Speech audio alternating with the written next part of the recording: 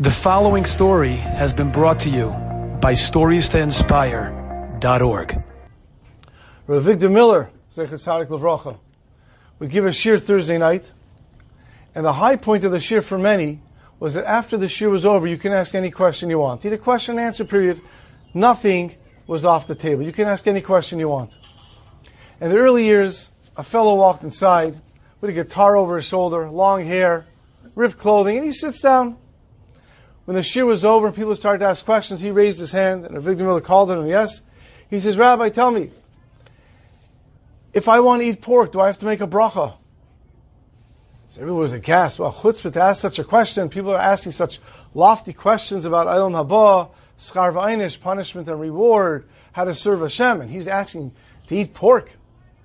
Rav Victor Miller looks, he answers every question. He said, it's not proper. Really, we have to thank Hashem for everything. But it's not appropriate to thank Hashem for something that Hashem tells us not to eat. And therefore we do not make a bracha if someone eats pork. However, a guy, a Gentile, if he's eating pork, he's allowed to, and he definitely should thank Hashem for that.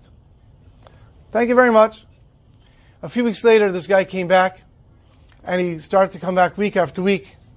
And after a few weeks, he raised his hand and he says, Rabbi, if I were to become religious, would I have to stop smoking?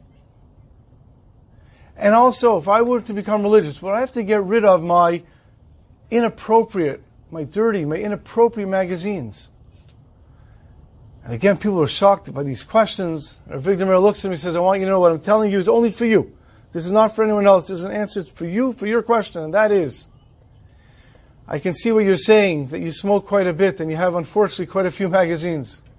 What I want you to do is I want you to take one magazine and throw out that one magazine.